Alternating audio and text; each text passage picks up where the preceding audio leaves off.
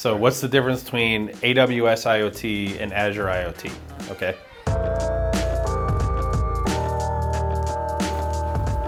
All right, so what's common about Azure and AWS is that they both support digital threading. So let's talk about what digital threading is first. So the digital thread approach to digital transformation is we want to create digital threads on the plant floor. I want to create objects out on the edge. For the purpose of this, we're just going to talk about sensor data. We'll also talk about what they miss. So I may create two digital threads, one that's a triangle and one that is a square. Those are models, okay? The digital thread idea is that we get the sensor data, that model, we get it from the raw sensor on the plant floor. We get it from the raw sensor on the plant floor into some edge device as quickly as we can and model it. Okay, so I've created a triangle for this one and I've created a square for that one. And for every type of sensor of this type, it's going to go into a square model.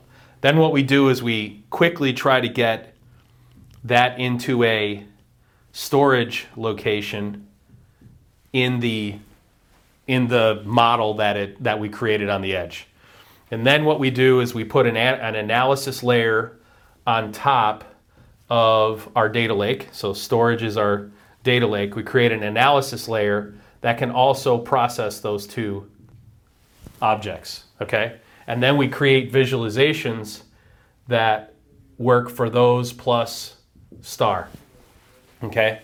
And then the human being interacts with those layers, okay? So that is your digital thread approach, which when you hear us talk about the unified namespace and how to successfully leverage digital transformation to help manufacturers do more with less, our focus is to unlock potential on the plant floor back down here. That's the key. That's a key functionality, key value that is missing from the digital thread approach. Okay, digital threading is important.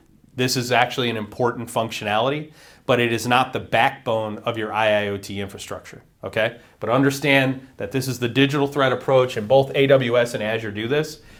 One of them is really good at doing digital threading and plugging into a unified namespace, and one of them is not, although both of them are capable of doing it depending upon which technology you select, okay? All right, so let's talk about Azure.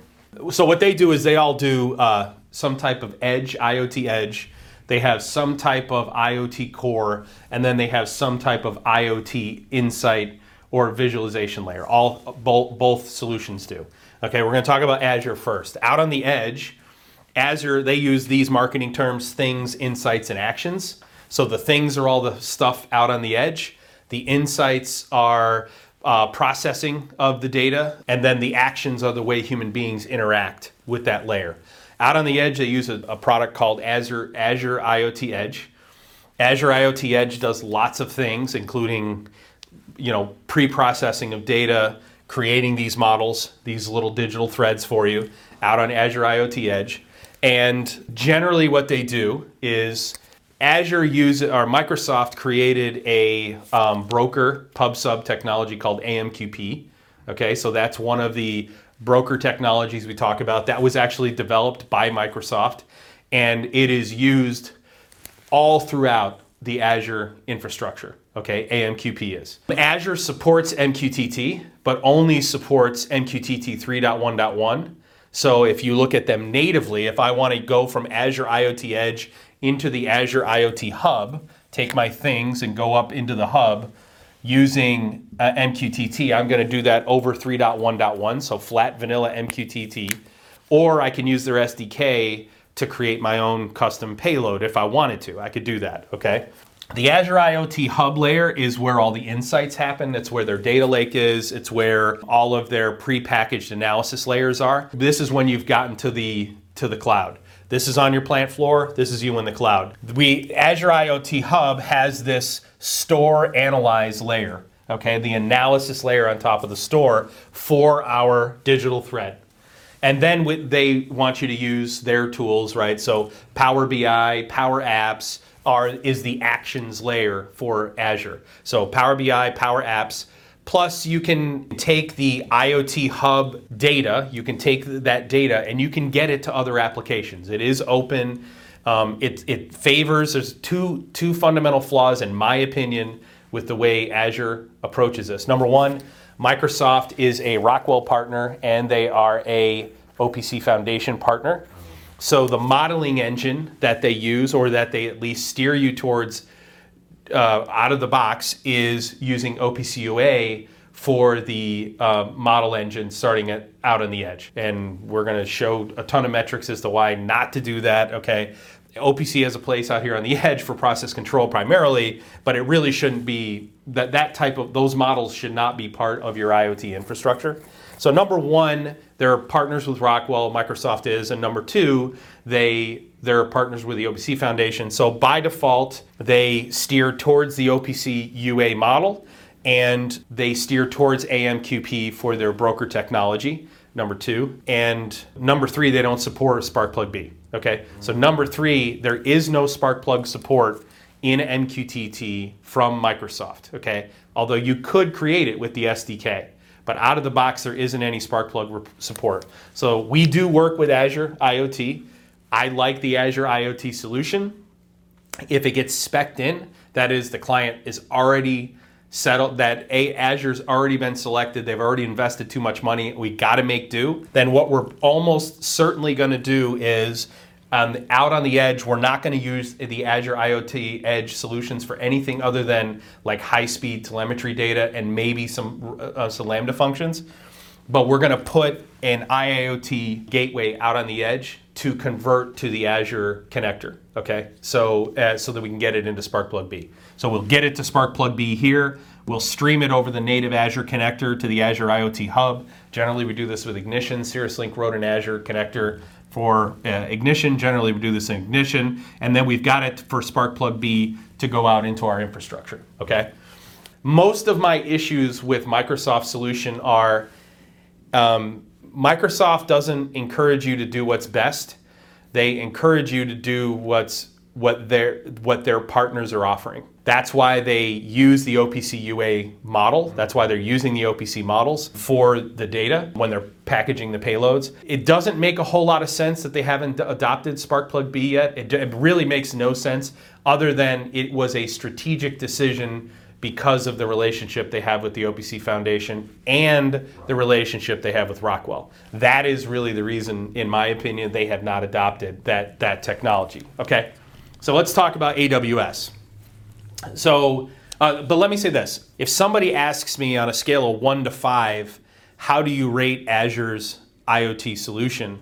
I'm going to give it a 3, right? So I'm going to give it, it's not a bad solution. It's got a lot of great features. You can build a very powerful IoT infrastructure using MQTT or AMQP, but you're going to have a bunch of add-ons to close your gaps. A lot more add-ons to close data gaps and capability gaps using Azure than you would using AWS. So AWS calls their edge component AWS IoT Greengrass, which Greengrass is really where, Greengrass for us primarily is where we run Lambda functions. That is, we do pre-processing of data either to filter data or to transform it, okay? So the AWS IoT Greengrass on the edge. And then they also have AWS IoT Sitewise, which has both an edge component and a cloud component. So you've got the AWS IoT Sitewise connector, which basically allows you to connect equipment to be managed by the cloud Sitewise product by AWS. In the middle layer, so in the store analyze layer,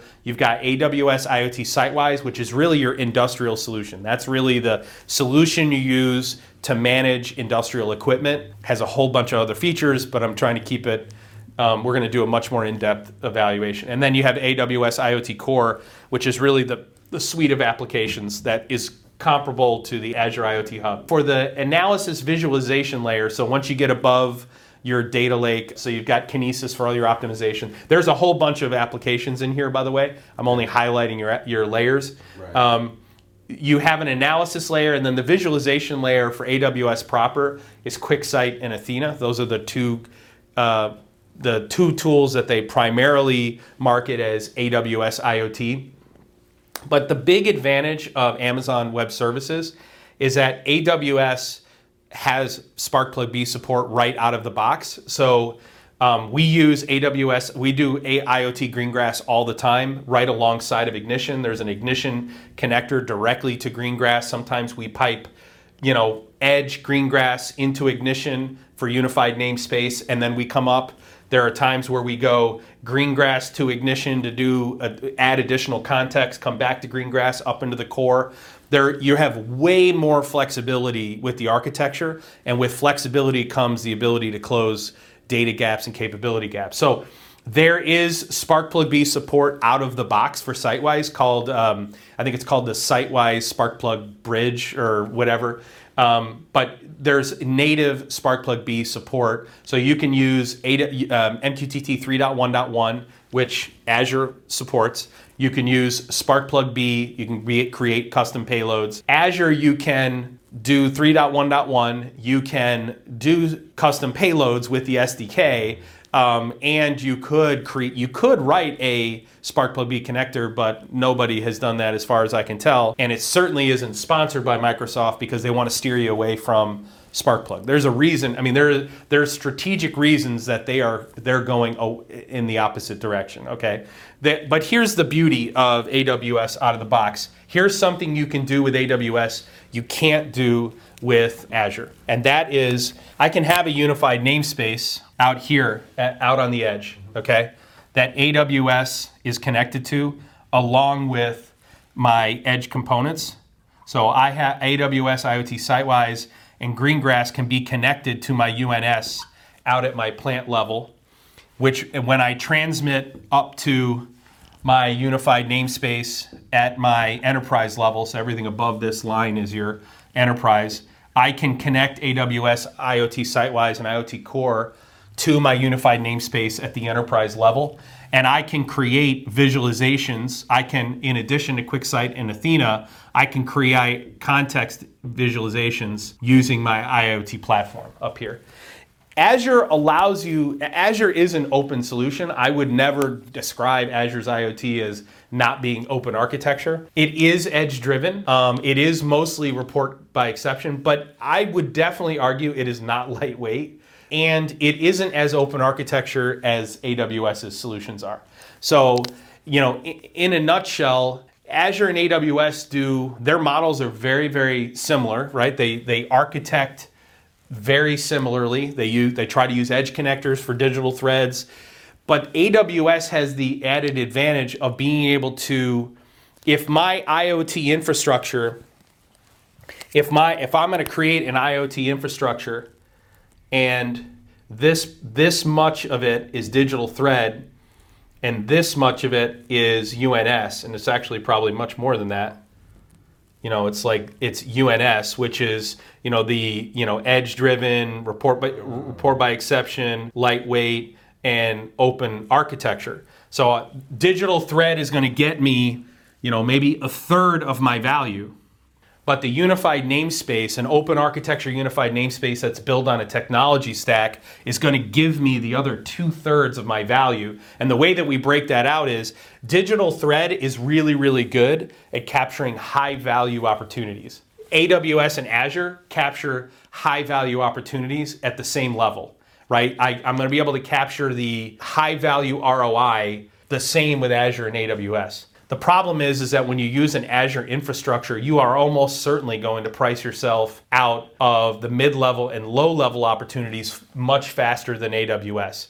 And because AWS natively integrates, because of the technology it supports, because AWS natively integrates with Spark-Plug-B MQTT infrastructures, it is more open architecture than Azure is. You can capture more value, more mid-level, low-level value with AWS by being able to leverage other parts of the ecosystem much more effectively, okay? And so that's the reason when we're architecting a solution, when we start building out the unified namespace architecture, the customer almost certainly has a digital thread implementation, in place, or they've at least started, because Microsoft and Amazon are selling really, really hard to large enterprise companies, and they're selling digital thread technology, right? That's what they're selling. They're selling a digital thread stack. They're not selling a technology-driven approach. Although, we deal with Michael Brown at AWS. He's a member of our community.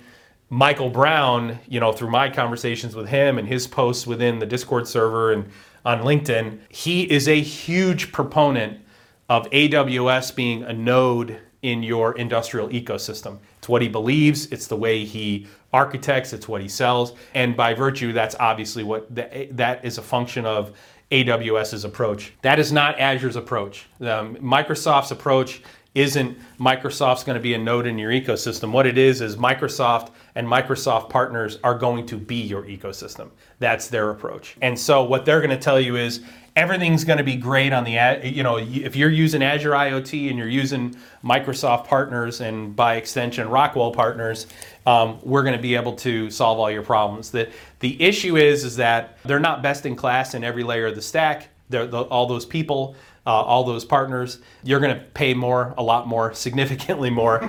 And you may not be directly vendor locked with a solution-centric approach, but you are going to be vendor locked through Microsoft and Microsoft's partners. That is their approach. Let's solve the customer's problem. And it's not let's solve the customer's problem with Amazon's solutions. It's let's solve the customer's problem. So you gave Azure a 3 out of 5. What would you give AWS?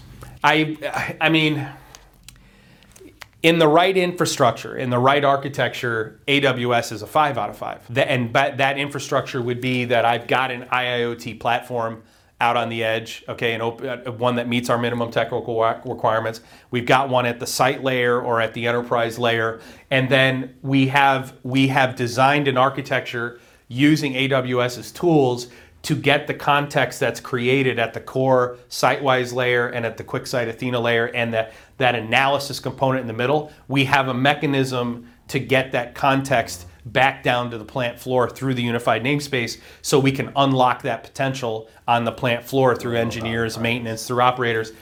That is very, very difficult to do on this side, by the way. I mean, you have to create additional point-to-point connections in order to achieve that returning of context back to the plant floor. There is no mechanism currently in Microsoft's strategy. The Azure strategy is to take data from the edge, move it in one direction, and then sort of create solutions, store it, analyze it, visualize it. And it's through the visualization up at this layer that we're supposed to be unlocking potential on the plant floor.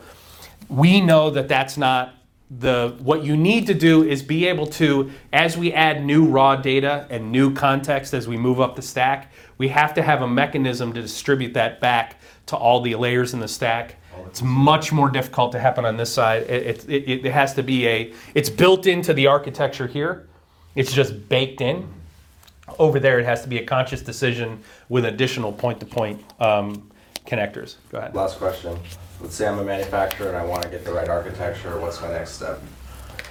We talk about this all the time, and we had a meeting today with our team about why do we approach problems the way that we approach them? What's the reason that we're committed to the approach that we take? And that is, over the last 7 years, we have discovered that helping organizations successfully digitally transform from an Industry 3.0 company where I just have automation and tons of data that I'm not doing anything with, to an Industry 4.0 company where I've got an automated business that's fully integrated and I'm operating on making decisions in real time from digital data and information. I mean, just two completely different worlds.